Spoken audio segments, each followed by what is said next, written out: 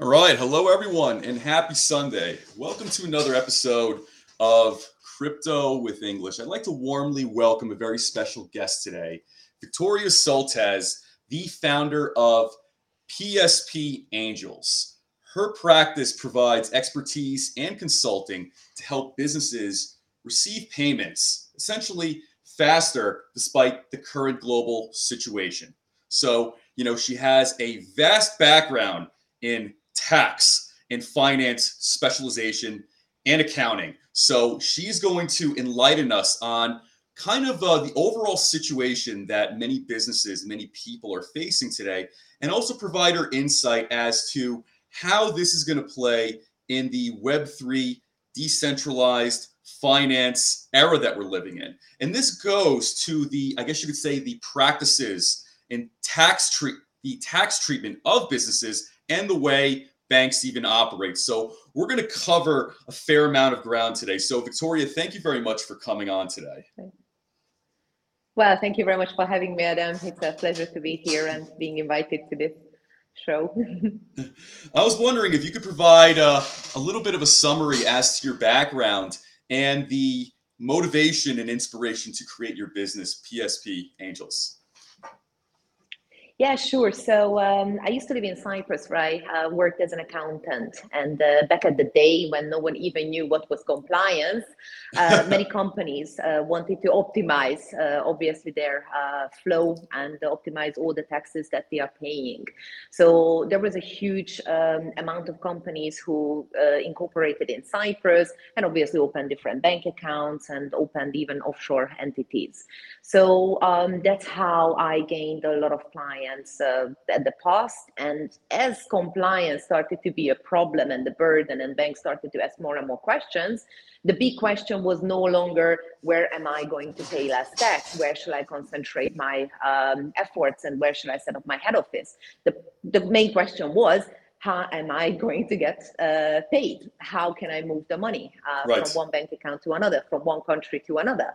So this is where I realized that there is a huge need on the market for some kind of a payment intelligence, which explains how the banks think, how the payment industry works, and make your life easier and much more safer to navigate with these payment providers and banks. Got it. So based on the way the Cypriot or Cyprus's tax structure is built, what makes Cyprus an appealing place for businesses, especially blockchain and cryptocurrency businesses, to go there right now? What does Cyprus offer that, let's say, other countries, other regions do not? Cyprus is a very unique place, as well as taxation, as well as regulation, usually within the European Union, because Cyprus always positioned itself as a fintech hub. And that's why there were a lot of forex companies and investment brokers who incorporated in Cyprus. It's got a full regulatory framework around it. And now Cyprus introduced the blockchain regulation as well, which we are really hoping that will gain a lot of attention and bring a lot of blockchain related businesses to the island. So obviously, this is the beginning of the regulation. There are a lot of things to do there, a lot of details to discuss, but it's very good to see that the whole European Union, and obviously Cyprus within the EU, is really focused on building some kind of regulatory framework around blockchain and inviting these kind of projects. Cyprus still has one of the lowest tax regime within the European Union. It still has 12.5% corporate tax. The accounting background for the island is very, very easily accessible. So it's easy to file tax returns and it's easy to run a business. So that could be very appealing as well as now as the blockchain regulation coming up. And it's also important to mention that we are still trying to concentrate on bringing in all the blockchain projects, offering them a good taxation framework. We have to wait and see how it unfolds and what will be the final regulation. But as it now stands, there are still no taxation on any kind of dividends. And there are very good taxation background for the intellectual property rights as well. So it's interesting to go around and see what the island can offer. Wow, that's incredible. So, as let's say a corporation, or perhaps even as an individual, you can really preserve your dividend income uh, in light of, I guess you could say, the other tax regimes or tax structures across Europe. So, I presume that would also apply to capital gains as well. Is that correct?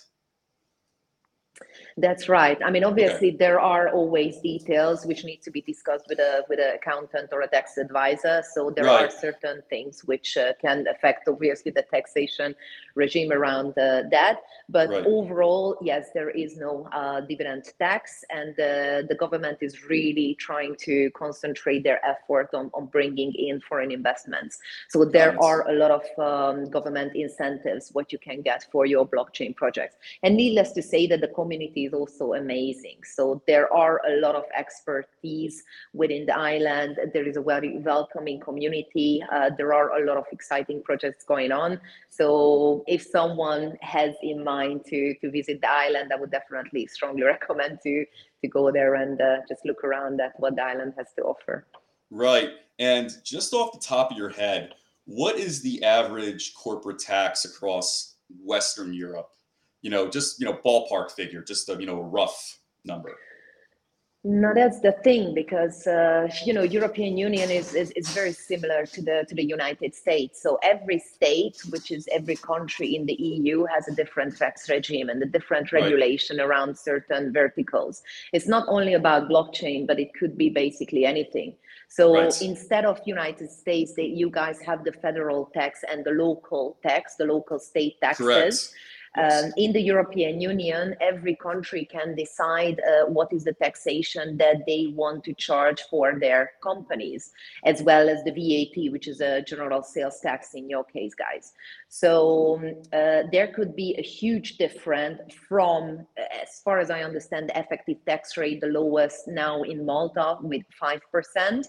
That Right. means that you pay 35, but you can claim back after the foreign dividend, for foreign investment, 30%. So the effective tax rate is 5%, which is absolutely amazing. Yeah. Up to, I think, around 25 or 30% in other jurisdictions as well. I know that Germany has very heavy taxations, but again, it depends where you're going. Also, it could be very, very high taxation and VAT in Italy. I think Spain has very high taxes.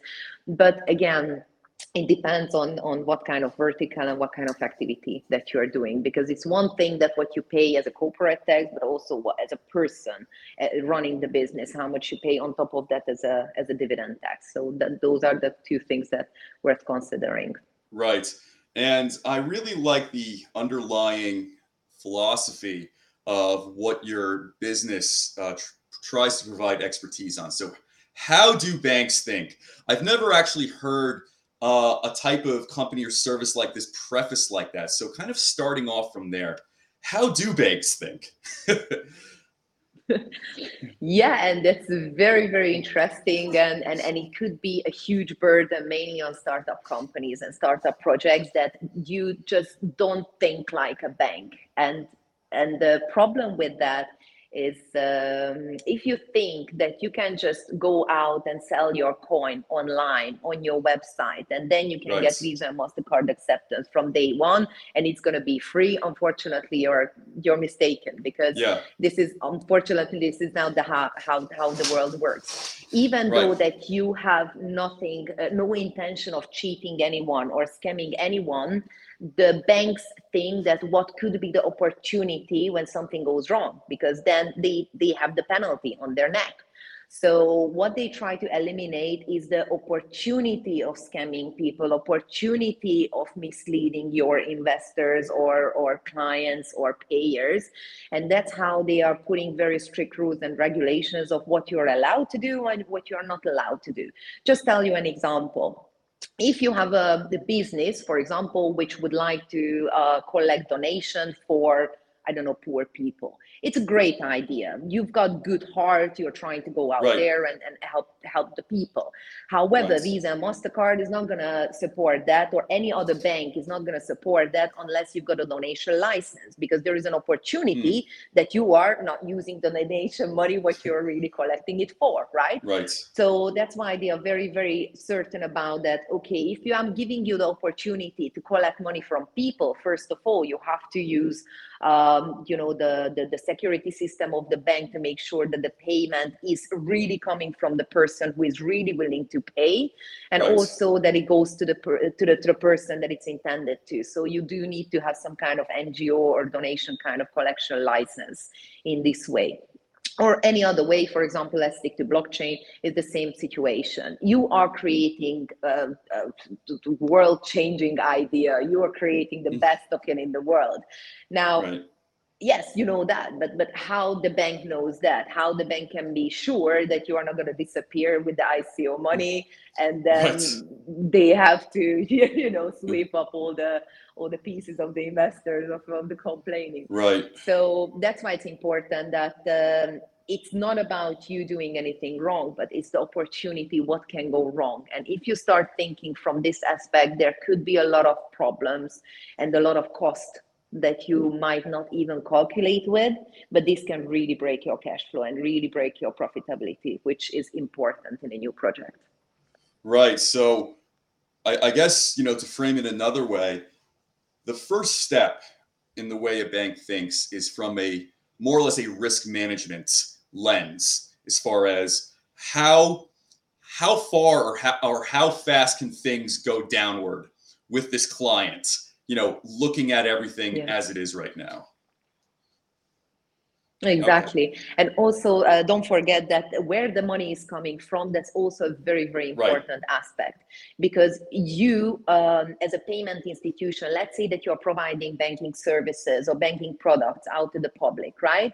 So it's your responsibility to submit all the reports after every single client of yours, making sure that no one is committing any money laundering or any terrorist financing. So that's why they introduced the KYC procedures, which is know your customer, which means that if your customer arrives with a bag of cash, you as a payments institution or a bank, you have to be sure that this money is coming from legit sources. The tax was paid after that. Is it not coming from, bank robbery or whatnot? So if you are not fulfilling this important checks, then you as a payment institution get a very, very heavy penalty. And why would you risk everything for one client?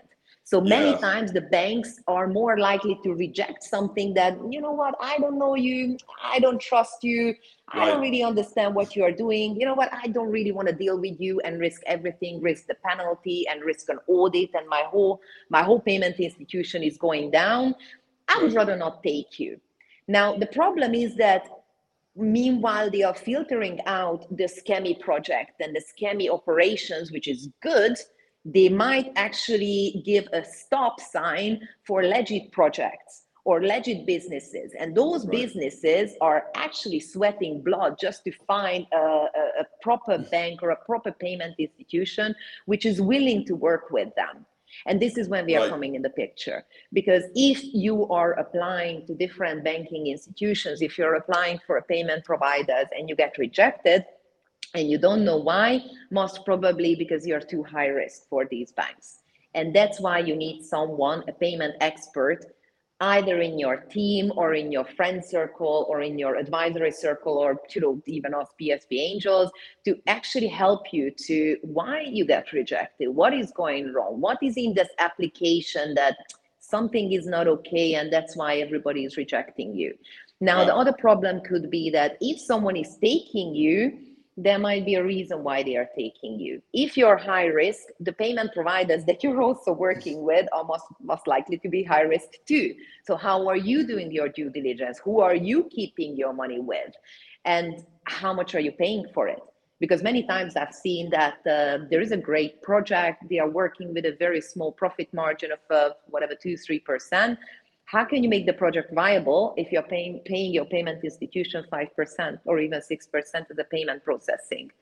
And many times, unfortunately, these are the last things that the that the new startup businesses are thinking about, that how much is going to be actually to bank, how much is going to be to collect foreign currency, how am I going to exchange it, what is the bank account that I'm keeping it on, what is the amount that I'm keeping it. If you have one bank account, let's say, and you keep all the money there, how is it going to affect your business if that bank account freezes your funds for suspicious transactions, or something is going with that? So yeah, overall, those are the things that we are dealing with. Wow. So, kind of going off that, do you think that blockchain companies, or let's say blockchain startups, crypto startups, NFT startups, what you name it, as far as, this space, if those type of companies are seeking some sort of business line of credit, by like kind of default, do banks generally view blockchain in this space as kind of a red flag? Because a lot of, I guess you could say, a lot of the revenue can essentially be made and realized outside of the financial system. Yes and no, and it really depends that which jurisdiction you are going to and what is the project that you have. Because if you are, for example, in Europe, now what I understood, that after the 2008 financial crisis, banks are much more reluctant of who are they giving any kind of credit or any kind of support.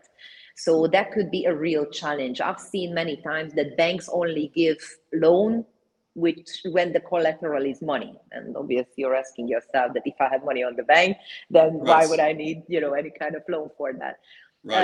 But what I see, and this could be very interesting to startup businesses which are blockchain related, that the government is giving a lot of incentives through the startup hubs, through the innovation centers, European Union funds, or any other kind of support, which might not even be used by these projects because they just simply don't know about. So as a rule of thumb, where you run your business from, that's where you should set up the company. So for example, if you're sitting in Germany, you should have a German business because you're running the business from Germany. So you should, pay German taxes and report back to the German government on that. But that means that it's not a bad idea to sniff around that what is available for your type of project, because it could be surprisingly good opportunity what you might be missing out on, and why. Yeah. So let's say, going off the concept of how a bank thinks. So let's say you're a blockchain startup, you're approved. So let's say you have the proper licenses and the business model seems legitimate to the bank. Then, as far as step two, how would the bank determine a credit line or a loan for that type of, let's say, blockchain startup? I wouldn't even run that far, that giving any kind of loans from these banks is just opening a bank account for your project might be a serious burden and might be a big problem. So not just only getting a credit for your project, but even just opening a bank account. Because many times I've seen really good projects, really good funding behind it, business plan is top notch, they just got the license, everything is as it should be. But the bank says that, you know what, I don't really think that this business is going to catch up. And don't forget that the banks are making money out of your money. So the more you earn, the more percentage, obviously, the percentage wise, the more money they take. So many times they say that, you know what, I don't really want to deal with startups because I don't really think that your business is ever going to catch up. So why am I putting effort and energy and money on your compliance to check your documents, just to evaluate you and just to integrate you and just to give you an opportunity to bank with me when I don't even know you will be successful? Go away, try somewhere else. Bring the volumes, build up your business, and when you have something to put down on the table to convince me that you are legit and this is a viable business, come back and then I might open an account for you.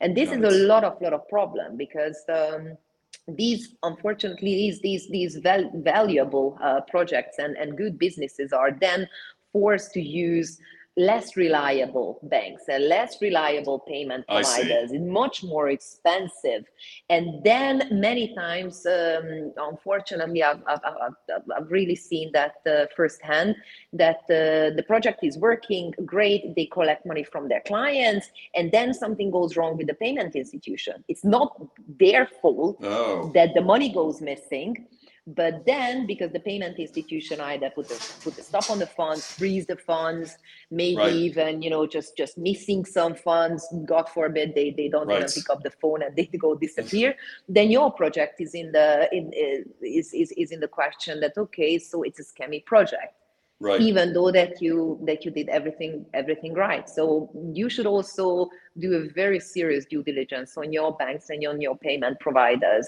that Right. who is reliable enough, and obviously not to mention the cost. So it could be really, really expensive to work with a provider who is willing to take startup, blockchain, Right. financial, investment kind of related projects. So whoever is taking that, there's a reason. So they are also high risk. Got it. So you also So, need to. yeah, yeah. No, and by the way, you explained that, very beautifully. So thank you. So I guess if we have the brain of the bank here, so let's say one segment is risk management. What would be the other parts of the brain that, let's say, make up this banking system or this, banking network? Whether it's reviewing clients or just anything Yes. else. Yes, also the bank is evaluating your business based on who is paying you. So Okay. obviously the risk for the bank's perspective that you are getting legit money is much easier if you're getting money from another business, from another trustworthy source. So, Right. for example, when you're paying money from an American bank to another American bank, because they are speaking, let's say, the same language and they are under Right. the same regulation, the same, submission requirements for the regulator, they trust each other a bit more. Now, I if the see. money would come from a less known country for the bank who is processing the payment, let's say that, for example, you want to accept money from, I don't know, to somewhere, I don't know, in Eritrea, for example, in Okay. Africa, they might not have the same regulatory framework, so they have less trust for the money which is coming from Eritrea, that isn't going to be legit enough for me to accept it. Right. And it gets even worse when it's not coming from companies, but coming from individuals. So if I you see. have a lot of clients who are putting money, small amount of money, from different banks all around the world, the bank is a bit like, oh, how am I going to check all this money from one by one? It's a lot of Right. cost for me. It's a lot of effort. So many times what we see that they are not happy to open a so-called customer deposit accounts where you accept money directly from your customers because it's higher risk than a business to business account, a B2B account, what means that when you're accepting money, it is from a company's account, from other company, which was already checked and already established that it's like from a legit source. So Got it. also the source of funds which goes into your business can be treated differently. And just stick to the blockchain project. If you have a lot of investors who are investing small amount of money from all over the world, the risk is higher than one of them will say that, oh, this is not what I wanted to invest money for, and create Waze, which is going to cost you money as a Right. banking institution to investigate what's going on and justify the mistake. Rather than having one investor who is putting a larger amount and saying that exactly this is what I want, because it's easier to check one document than obviously Right. 500. So that's also something that that needs to be considered when you're getting funding, for example, your new project, or when you're selling any kind of services online. So that's Right. also something that how the banks think. Now, the other interesting thing that maybe it's worth mentioning is that that's one thing, that your bank is accepting money for Right. you, but how can you move that money to another bank account, to another jurisdiction? Let's say you've got an adult entertainment related business. You Okay. open an account in America, that's fine. And you open an account in Europe, that's fine. Okay. Now, imagine that you try to send the money between one account to another. These banks are communicating through a so-called intermediary banks, because obviously Bank of America's branch in Wyoming might not have a direct communication line with a Credit Suisse in Paris, right? Sure. But they need to communicate to each other through a so-called intermediary banks. That's the kind of bank which is collecting all the information and clearing out all the payments on a daily basis. Now, if the bank in the middle, the intermediary bank, does not have the risk appetite for your business, in this example is the adult entertainment, they have all the right to reject the payment. So you will not be able to send money, even though that you have two separate bank accounts in two different continents, because the intermediary bank is blocking the transaction. Oh, wow. Now, that also needs a bit of planning.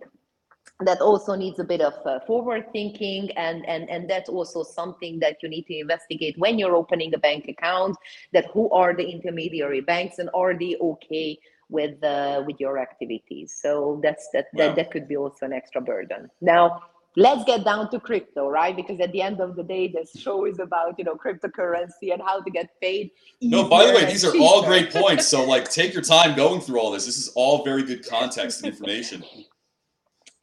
No, but that was the whole point originally, that the people said that, you know what, I'm not a payment, and on top of that, everything is changing all the time. Let's not even mention that, because the bank has new requirements on a daily basis. Your document is expired, you need to submit a new one. So it is a constant headache. So of course, people said that, you know what, I'm sick and tired of that. It's hard. It's costly, it's burdensome to transfer money to one account to another. So why don't we do it in crypto? So the whole idea of the cryptocurrencies was that make payments easier, cheaper, faster, and more effective, right? That was the whole idea. But as you can see now, that what the banks are afraid of, what I mentioned at the beginning, that they try to eliminate all the scams and all the illegit businesses. That's why it's very hard that, even though that you're making it easier for the legit businesses, you also make it easier for the illegitimate, the illegal businesses. Yeah. Exactly. And that is the problem, that whatever helps, obviously, the good businesses, it also helps the bad guys too. So that's why the crypto is, even though it's supposed to be better and cheaper and easier, since it's better and cheaper and easier for the bad boys as well, it's harder to find out what's going on. So this is basically this double-edged sword.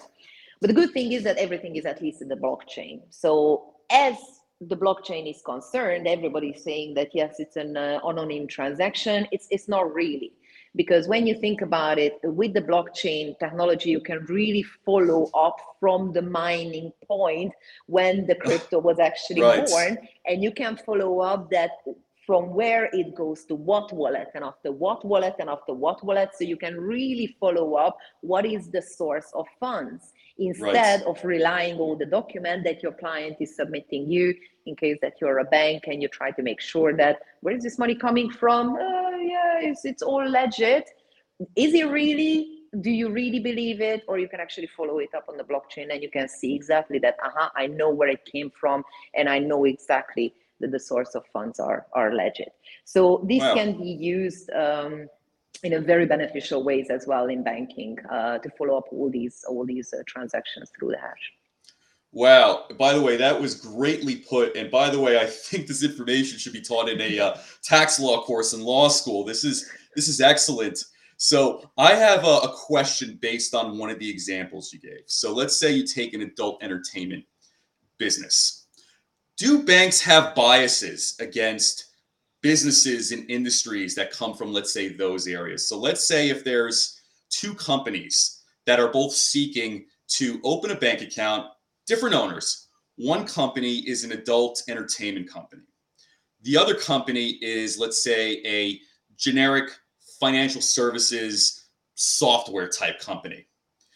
Let's say, all things being equal between these companies, is there a situation where essentially the bank is going to let the generic, boring, let's say, financial services type software company open that bank account and perhaps deny the adult entertainment company from opening the same bank account, so to say. Obviously, and put yourself in the shoes of the banker. Imagine that you have 30 applications in front of you. You've got a supermarket, which is very low risk, right? What can go wrong in a supermarket, which is bringing millions. Great. You let it go, millions. That means that these guys are going to give me millions as well in banking fees. Great thing. I like them. I take them. Then you have the next company, which is, let's say, a pharmaceutical company. Pharmaceutical. You need a license guy, right? Yes, of course, we got all the licenses. Yet still, if something goes wrong and someone, God forbid, dies of the drugs that these guys are selling, then you as a payment institution is a part of the, first of all, the scandal. Second of all, how did you get the payment through? Third of all of that. Now, obviously, you say that, well, okay, maybe I'm not going to get that through. Now, the next application is a startup business, which obviously doesn't have any track record. Is it going to catch up? Maybe not. What is the volume? Well, they are expecting $2,000-$3,000 per month as a volume. Okay, it's not going to make me rich, right? What is the risk here? Well, the risk is that it's a startup business, it's blockchain related. Maybe there is an opportunity here for money laundering. Ooh, okay, I'm not going to take that. I will send them away. Come back when you have any kind of track record. I can see that you've got good working banking connections. You're bringing a lot of volume on the table. Come back and then we negotiate. So obviously the banks are thinking in this way that they always prioritize the low risk verticals, the low risk companies which have no problem whatsoever, who don't need a license, who don't have any kind of reputational damage opportunities as an adult entertainment, as a gambling companies, for example. And it has the least amount of risk, but the huge amount of opportunity to earn money in banking fees. So the bigger the volume and the lower the risk, obviously those guys have the banking world as their oyster. They can open account, it's not a problem. They don't need a payment consultant. The problem starts when you have a higher risk vertical and you get a lot of rejections from the banks, because then it can take a lot of time and a lot of effort to actually find a partner who even wants to talk to you, who even wants to give you an opportunity to prove yourself that your business is legit and will make the payment institution rich as well, because at the end of the day, everybody wants to see that. And going off that and maybe playing devil's advocate here, is there any type of bank or any situation that would, let's say, back to our example, choose, let's say, allowing that adult entertainment company to open the bank account versus, let's say, a generic financial services software type company? The reason why I ask this is because, especially here in the United States, certain industries are known to still be profitable despite recessions and depressions. So whether it's things like, alcohol, gambling, as you mentioned, even, let's say adult entertainment, these things have kind of historically been more liquid and durable, like during, financial downturns. So I kind of wanted to know what your thoughts were on that. Definitely. And there are a lot of new companies which are being born through these hard times, because obviously these are the, beneficial businesses. But what I can say is that every bank has a portfolio of clients, and the portfolio of clients have a low risk and high risk clients. The low risk clients are not really giving that much of a profit margin, because these guys can open a bank account everywhere. So there is more supply than demand for these kind of accounts. So that means that every bank wants the big clients, the good clients, the low risk clients. So whoever is getting those accounts, you cannot really charge an arm and a leg. You need to stay within your lane. You need to give benefits and bonuses and whatnot to attract those kind of low risk clients. Now, when you have these low risk clients, then the risk guy at the bank says that, guys, how are we going to make money here? Because these low risk guys are, even though low risk, these guys are not going to make us rich. So there is a certain percentage of the portfolio when you can go a bit higher risk, which means that you can charge extra for your services because you're willing to take the risk, because if anything goes wrong, that makes the sense. portfolio is balanced out. Yeah. Right? So that's why everything is changing all the time. Because if your banker nailed a huge business with I don't know, Waitrose or Asda or Tesco's or Walmart or any kind of low risk mogul, which is bringing millions of volumes to the bank, then you have now the opportunity to open up and be a bit more risk-taking, where you're charging more to your clients. Exactly. Wow. So, but when, for example, you're losing one of those big low-risk clients, then you have to say that, okay, guys, from now on, we are not going to take pharmaceutical companies, we are not going to take educational companies, we are not going to take, travel companies, because if something goes wrong, then it really affects us as a bank and really puts us in the negative. So that is the kind of job of the risk person, obviously, other than a million other things as well. I try to take it really, easy and clear. That is the job of the person who is determining what should be the risk appetite of that payment institution, and what is the portfolio that they are really concentrated on. So this is how the banking works, more or less, as terms of risk. Wow, that was definitely very enlightening, and that definitely makes a tremendous amount of sense. So thank you for that. So going off of that, would it be fair to say that a bank would be more willing to take risks when things are going well?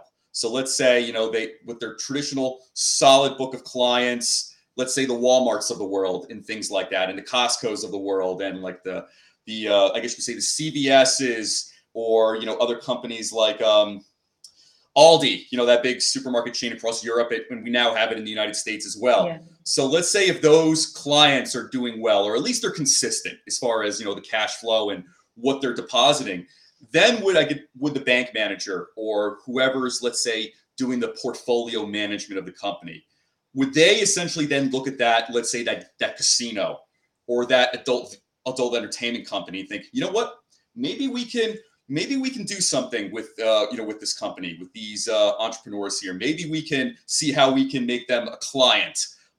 But then, of course, like you said, naturally, the fees and the costs for those services are going to go up too, because of, I think, the perceived risk profile of some of those industries, right? Exactly. I'm taking more risk, but you have to pay for it. I mean, if I'm taking the risk, you need to take a part of that as well. So that's why higher risk industries tend to obviously pay more to balance out the risk. And that's why low risk clients can process payments in the lowest cost possible, because I've got the choice. I can take my business anywhere. But for higher risk clients, they have a certain amount of banks that they can work with. And obviously the bank says that, you know what, these are my fees, take it or leave it. And that's how, the demand and supply equals out each other in terms of price. Right. So let's say on the flip side of that, let's say at the beginning of, March 2020, of the COVID lockdowns. And then let's say I'm a bank and I'm now facing two different clients, back to the previous example. One company is providing generic financial services over like a software application. The other one is that adult entertainment company. In that situation, as the bank, I would probably 9 out of 10 times say no to the adult entertainment company, especially during the COVID-19, pandemic, and you could say, global financial crisis that came out of that too. So like in that situation, most of those kind of companies would get rejected, like adult entertainment, casinos, probably a lot of crypto and blockchain startups as well, right? Yes, exactly. But also don't forget that it's really down to the bank's own management and risk decisions of what they find risky. Don't forget that there are certain verticals which are illegal because the bank's jurisdiction, or because the jurisdiction of the target audience cannot handle these kind of industries, right? Got it. Because in certain countries, for example, adult entertainment is illegal. certain countries, gambling is illegal, right? So if you have any shareholders in that kind of payment institution, obviously you're not allowed to deal with these kind of verticals, even though that you want to. Right. So that also determines that what is allowed and what not. Or for example, there's another example, CBD and medical marijuana kind of products. There are certain countries which is allowed, which is fine. Obviously, there is a regulatory framework around that. But there are certain countries which legalize these kind of products. Meanwhile, in other countries, it's illegal. Now, imagine that you've got a new application who says that I'm a startup, I will sell these kind of products. Where? Worldwide. How am I going to filter out as a bank to know that you are not selling it to people that you're not supposed to, right? Because it's one thing that if the company gets the penalty, that's one thing, but you as a payment institution also very in the wrongdoing when you are allowed to accept payments in certain jurisdictions when you're not allowed to. So this also adds a lot of burden and a lot of technical difficulties as well to filter out how are you going to provide these kind of payment services to these industries. So that's also something else that we haven't even mentioned, but also gives a lot of food for thought, that when you are operating in a kind of like a business where it's allowed in certain jurisdictions, but it's illegal in certain other jurisdictions, it's also an extra burden on the payment service provider. And we don't need to go far. Cryptocurrency. There are certain countries where the crypto is still illegal. So if you have a crypto exchange and I'm giving you the services of a MasterCard, Visa, American Express acceptance or whatnot, how am I going to filter out that the guy who is buying these kind of cryptocurrencies are from a jurisdiction which allows these kind of purchases, and how am I going to filter out if it's not? So that's also a very, very big question mark. Wow, and that is an excellent distinction you made. More from, I guess you could say, the marketing and business development side, especially when you're pitching to different, venture capital groups or angel investors and family offices, when you're essentially presenting your company. And, a lot of times, the founding team, naturally they want their product to make money all over the world. So a lot of times it's pitched as, yes, this is going to be a global product that's going to be everywhere. So often it seems that actually sounds very good in that context. But I would imagine people who are, let's say, from that startup world in blockchain, when they go to the bank and then they tell the bank, yes, our product, it's going to be everywhere. It's going to be making money and generating revenue from all different countries. Then that's a big red flag for the bank. Wow.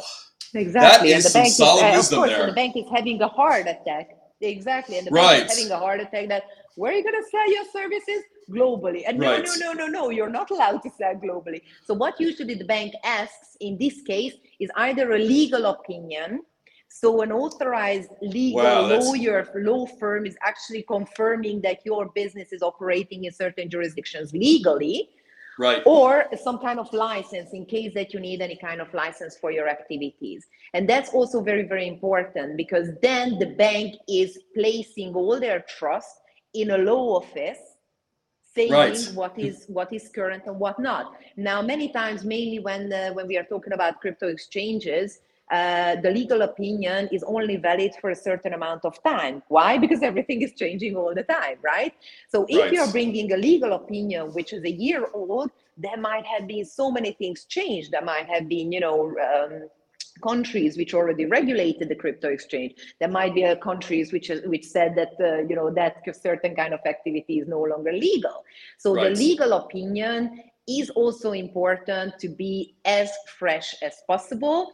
And also you have to submit these kind of legal opinion on an ongoing basis to the bank, which is then making sure that you are not in a wrong. Because that's one thing to open a bank account and open a payment provider connection, and it's another whole story to maintain it and make sure that the bank is happy with all your activities and not going to freeze your account or not going to close your account. Because that's the other thing, that how is your business how much your business going to suffer in case that the bank all of a sudden starts putting a stop on your incoming funds? How much is it going to affect your business? So that's another thing, that you need to have always a backup But Right. since the banks want to see volume, how are you sharing your volume between the different payment providers that everybody is happy and you optimize the volume with the cost and obviously all the fees that you're paying for this payment institution? Because don't forget, the higher the volume, the lower the fee. So let's say that if you're operating in a business which is generating, let's say, 50 million per month, the worst you can do is to trust all that money with one provider. But obviously, the provider's biggest business is to get the 50 million in every single month. But how is it going to really affect your business that if something goes wrong with that payment institution, your 50 million per month gets frozen? Then obviously, the whole operation is gonna suffer big time. So how you optimize the volume and how you optimize your cost and your risk, trusting all these payment providers across your operation, that's another serious planning that you need to do. Where you need a payment professional on the team. So, for example, let's say me being based in the United States, if I go to a bank and I'm seeking to open a business bank account there, I explain my business, and let's say it's asked at some point, is this going to essentially be generating money overseas? Is this going to be involving like an overseas customer base where essentially, volume and revenue is going to be extracted from them? I said, no, this is going to be a purely US based, New York based, company. So deep down inside, those bank officers feel like, oh, okay, good.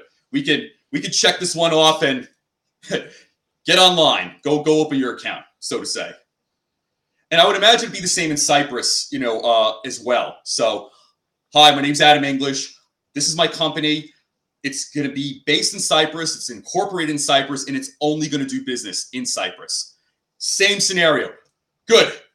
Get online. Go open that bank account then. Wow. Yeah, that is that's fascinating. To say the least. Yeah. And there is another important thing that I feel like I need to touch on, Sure. which is incorporating companies offshore or incorporating companies where you're not present. Okay. Now, that's a very interesting subject because I faced that many, many times that, Viktoria, I figured it all out. I've got a great idea. I'm going to start a business and I will start to incorporate my company in an offshore jurisdiction. So I optimize my tax. I don't have any tax. It's a happy day. Now, obviously, the governments are not stupid. So the governments say that if you are living in a country, that means that you're managing and operating that company from that country. So technically, you should have a company in that jurisdiction where you live. Obviously, pay the taxes, pay the VAT, pay whatnot, have local kind of presence and pay your dues according to that. Now, if you're taking your business away and you're taking it offshore, the government cannot go to all these offshore jurisdictions and tell them that, no, guys, you need to charge tax, because the offshore jurisdiction says that, you know what, I don't care what you say, this is my sovereign right, I can do whatever I want. So the only place that they can really grab these kind of companies not to take the money out is the banking system. So they make their life an absolute hell to move money in and out of the country. Right. So that means that you can have an offshore company. It's not illegal, absolutely fine. But good luck actually finding a bank account which is accommodating your money movement needs. So at the end of the day, you're taking a huge amount of risk of banking with those kind of providers who are willing to take an offshore company and willing to assist in a so-called tax evasion system, which is obviously illegal, or any kind of tax optimization anymore, because at the end of the day, how the system is set up, that you might end up paying more by taking a higher risk and paying more to these kind of payment providers who are accepting this offshore setup. So even though that many people think that I'm clever because I get it all figured out, I'm not going to pay taxes in the US or whatnot, still you have a serious difficulty to move the funds around and even clear it out. So if you want to buy a house, if you want to buy a car, you will not be able to if the source of funds from these offshore jurisdictions and if you don't prove somehow that you've got a real substance in the country that you're operating your business. So that's also something that the banks are very particular about for all the good reasons. Wow. So hypothetically, let's say I wanted to open a certain type of blockchain tech company. So if I was to essentially have that company exist in both the United States and Cyprus, that would be one big headache for myself and also the banks, because they're going to be concerned about things like the source of funds. They're going to be concerned about loopholes or any type of exploitative activities, hypothetically on my part, right? Ideally, if you have one in the US, then it's all regulated by the US and the source of funds should be clear because it's within the US, Right. right?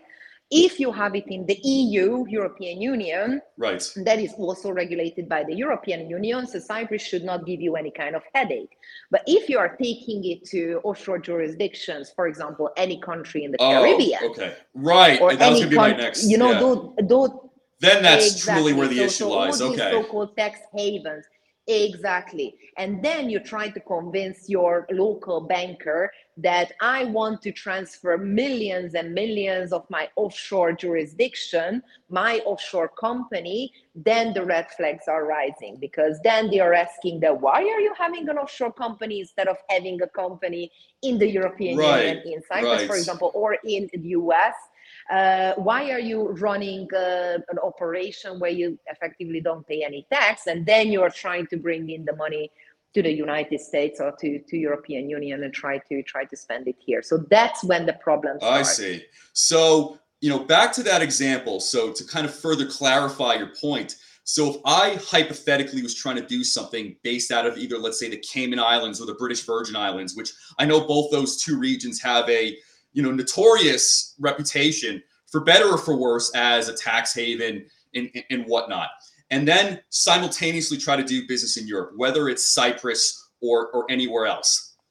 That is going to be a huge red flag and issue for that bank, seeing that, okay, you have essentially point A in the Caribbean here and point B here in Europe.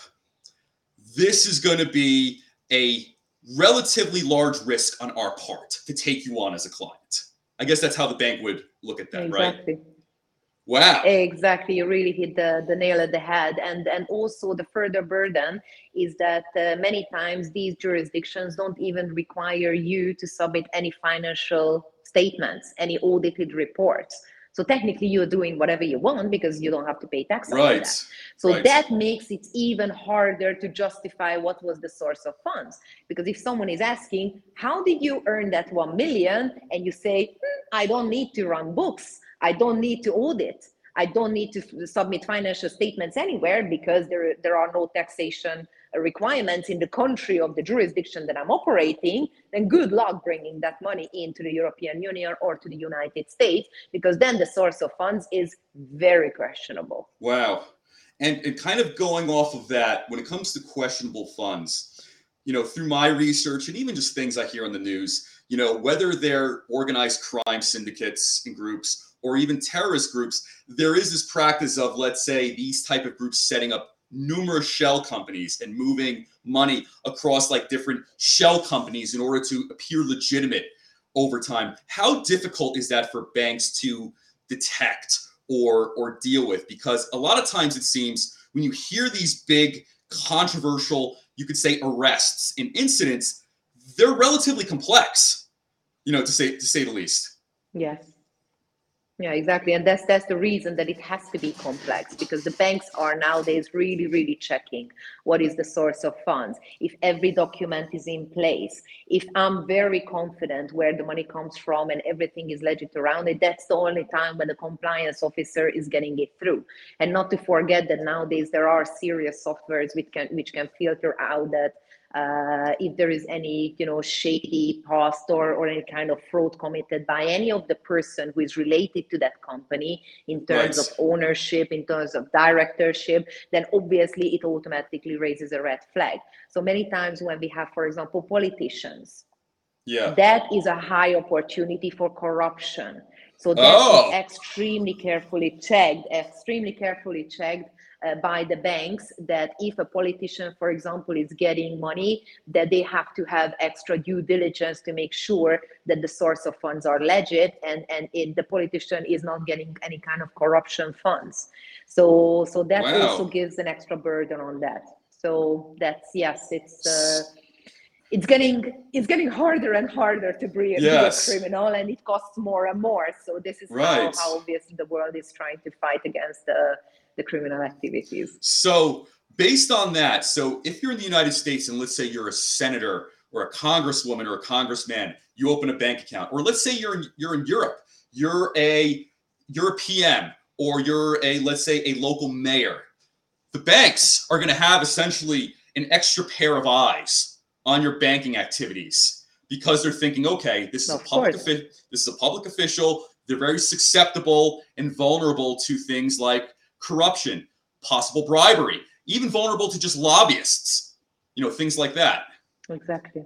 Wow. Exactly. And of course, all for the good reasons, because then the easiest money laundering act that I can think about is that I'm a politician and people are just giving me money to support my campaign. Where the money comes from? Oh, I became a millionaire and all the money ends up in my lap. It's not as easy, obviously, and it shouldn't be easy as like that. So that's why it's really, really regulated of how are you allowed to accept money, who are the individual or companies that you're accepting money, and yes, the bank has to take a huge piece of that due diligence pie, which is running around these kind of funds, to make sure that there is nothing illegal or even unethical is going around that kind of money movement. So going back to the mind of the bank, so if let's say you're in Cyprus and a local politician, let's say a mayor, well-known mayor, let's say, wants to open the bank account, and let's say that mayor, because they're very popular both on social media and in person, they have their own charity, they have their own, let's say, podcast show, which is its like own separate corporation, and they have their own book deal, so the bank is probably looking at this client thinking, this is going to be a headache. We're going to really have to do our due diligence with everything this client does, whether it's, you could say, royalties from the book, whether it's, let's say, donations through their foundation, which also banks at this bank, and then, and even probably just other miscellaneous deposits, so to say, probably even the small amounts, I would imagine, are looked at with like such scrutiny. Exactly. And of course, for all the good reasons, because it's easier to do money laundering when you are around these kind of high risk activities like being like a politician. So yes, and obviously the banks are making sure that everything is as it should be. So yeah. Right. Wow. Thank you for elaborating and explaining that. So kind of a little bit more onto your business. What kind of problems do your clients, come to you with and, seek out your advice and expertise on? And, conversely, what kind of solutions do you like ultimately provide them with, or what kind of direction, or how do you steer them really towards like the right, way to go?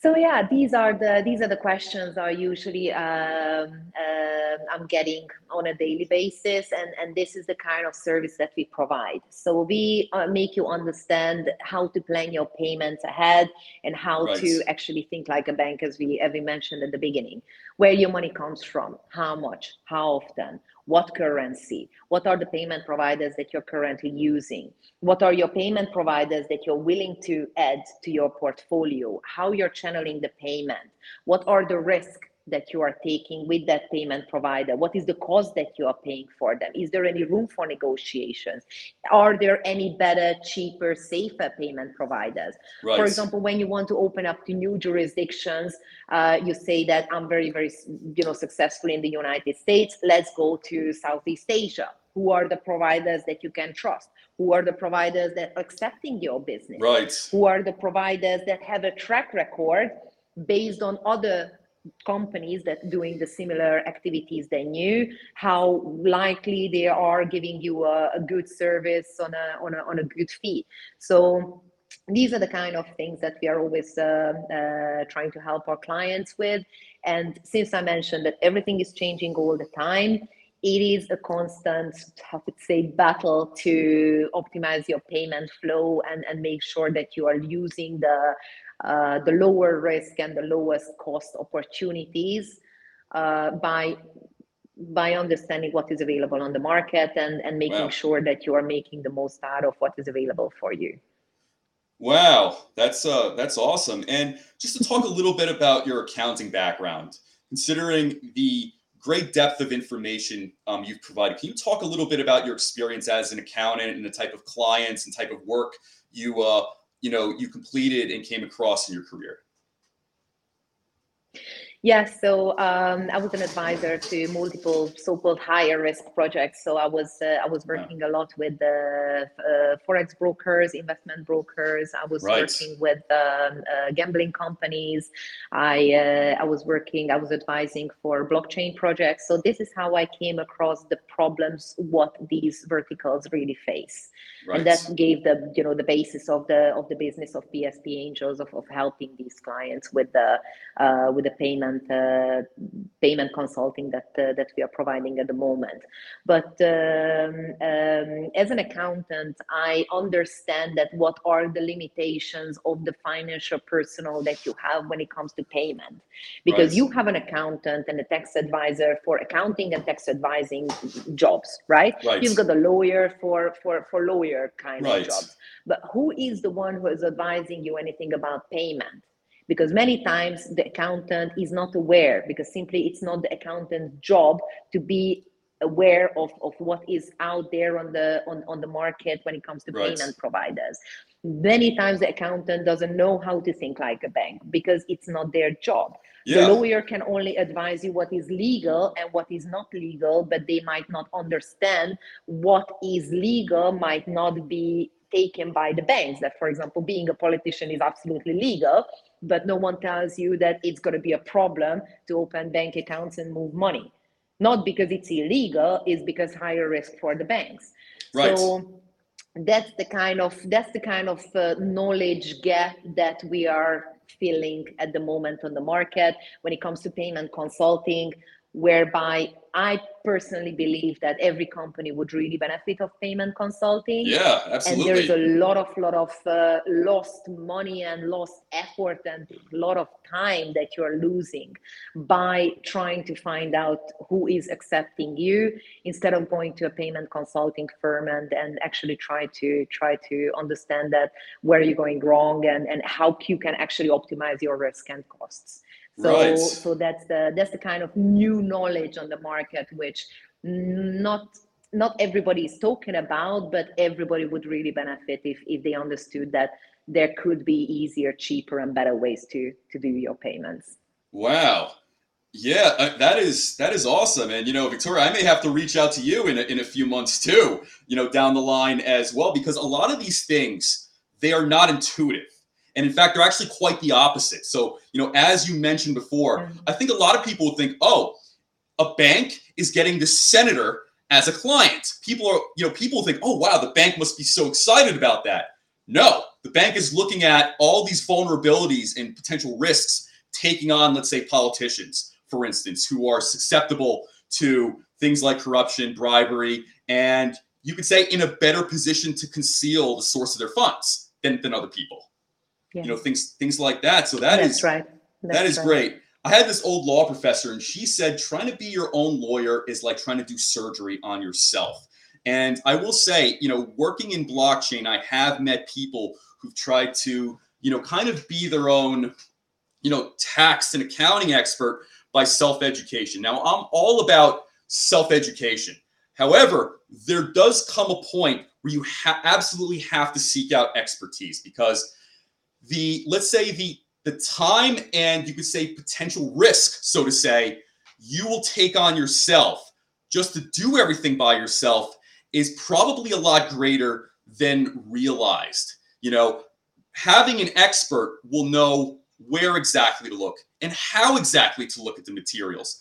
And, also can also do that job much faster and efficiently. Like, for instance, I have a law background.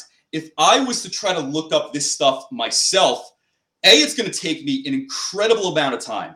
But also, B, I may not be looking at the right sources, or I may not be looking at the correct sources in the right way. So if I do something, then that's totally on me, because you're thinking, oh, well, maybe I'm going to save a few bucks, or no, I can do this. So, I would behoove anybody to, who's going to be listening and kind of digesting the information from this episode, take heed to these very particular specific points, because to be honest, I'm not even sure some of the explanations and the processes can just be so easily found in a book or in some sort of like secondary source or anything like that. I mean, I would, like, based on today, I wouldn't even know where to start looking with some of those points that you've raised. Exactly, and that's the thing, that it doesn't cost a lot to get an expert on your team when it comes Right. to these kind of critical points. Then it can cost a lot not to have when you really need them, and it can cost a lot not to have those experts when things go wrong. When then you apply to banks, when someone disappears with your money, when the bank shuts down your operation after 2 weeks of opening. Those are very, very costly red flag, high risk areas that you can really eliminate just by saying, hey, can you look at the setup? What do you think about it? What is the real risk that I'm taking when it comes to banking and payment flows? Right. And going a little bit off that, can you talk about some of the conventions and conferences you'll be at this year? Perhaps as a speaker or as a guest, and kind of what you have in store for 2022. Right. I haven't finalized everything later on, because unfortunately the situation is less than ideal in Europe. I'm sure that you know that we are in the verge of like life-changing possible World War III, it looks. With the virus and the World War and all of that. So I didn't dare to plan a lot ahead. But I was already in Dubai in the crypto conference, the AIBC, Artificial Intelligence and Blockchain conference. I will be speaking on the Forex Broker Expo in Cyprus on the 31st of March in Limassol. And I will be also present at the ICE, which is the biggest gambling conference in London in April. So those are the conferences. Then if someone wants to meet me in person, definitely will find me. But I would encourage anyone to have a look at my LinkedIn profile, because I'm always posting my speaking engagements there. And if obviously anyone has any further questions or any queries, then I'm here to help. That's what I do. That's excellent. And I have to say, Viktoria, it was an absolute pleasure having you come on to the show today.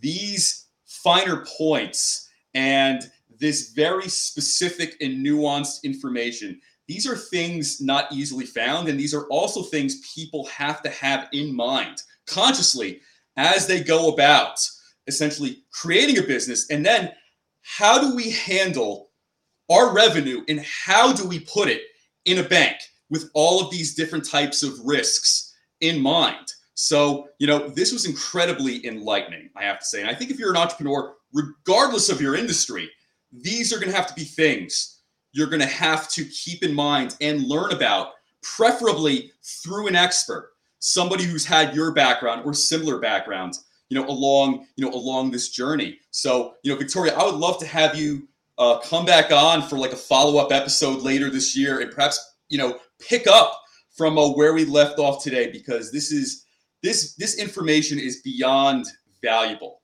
So I would say to anybody, please watch this episode. Watch and rewatch this episode. Within 1 hour, Viktoria covered a tremendous amount of ground for anybody looking to do any project as an entrepreneur or enterprise. So Viktoria, again, thank you so much for coming on today. This was so informative and enlightening. I really do appreciate it. And thank you so much for having me. As I said, just let me know in case anyone has any further questions or need any information. I'm very happy to just give my insights about any project and assist as much as I can. Excellent. And take care, and I'll talk to you soon. Thank you very much. Have a great day. Thank you. You too.